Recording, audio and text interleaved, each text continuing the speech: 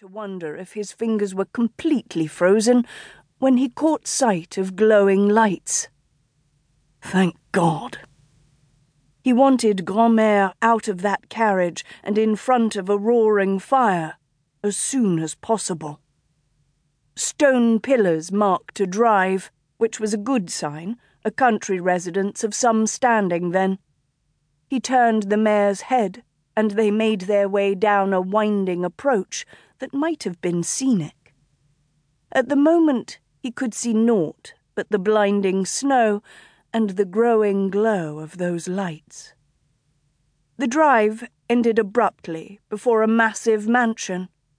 Lovely. Hopefully he hadn't seduced the country squire's wife in London during his rather checkered past. Or at least, if he had, he hoped the country squire wasn't aware of it. Adam dismounted his gallant steed, with less grace than usual, owing to the fact that his feet appeared to have turned to ice, and climbed the front steps. He pounded on the door, and continued pounding until it was opened by a coldly, unwelcoming face. The man, though untitled, was from one of the oldest aristocratic families in Britain. He was tall, wore a grey wig, and regarded Adam over a pair of half-moon spectacles. Many people might think the man standing in the doorway benign and boring on first glance. Many people would be bloody wrong. Damn. This was worse than a cuckolded country squire. "Yes?" said Godric St. John. Adam affixed a genial smile to his lips, though he wasn't entirely sure it worked because he couldn't actually feel his lips. "St. John, how fortuitous. My carriage has wrecked on the road several miles back, and I wonder—" "Has it?" interrupted St. John rudely. Adam narrowed his eyes, his smile still in place, or at least he hoped so, frozen lips and all. "Yes, my Who is it, Godric?" And here came the reason for St. John's boorishness. Dark brown curls tumbling down from a haphazardly made coiffure, pink cheeks blossoming sweetly, brown eyes alight with curiosity, one small brat on her hip, and, good God, another swelling her belly to alarming proportions. Lady Margaret St. John sailed into the hall behind her husband.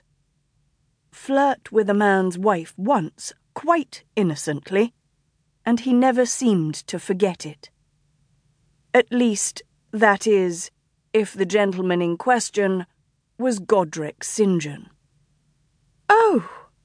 Lady Margaret exclaimed at the sight of him turning to solid ice on her husband's doorstep. "Lord Dark, do come in out of the cold." "Thank you, my lady." He did as he was bid, and cast his rictus grin on the mistress of the household.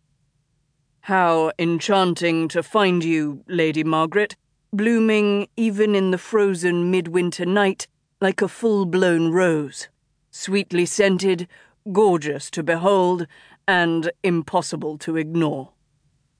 He took her hand and bent over it, making sure to linger until he heard a faint growl from St. John behind him.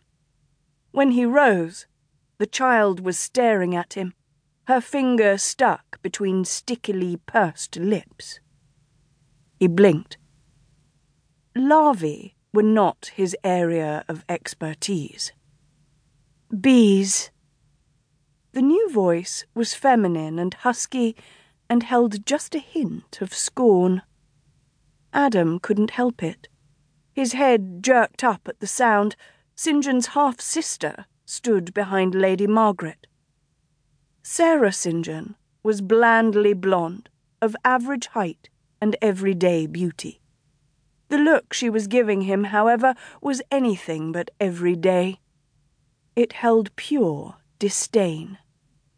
"I beg your pardon?" he drawled with exquisite politeness.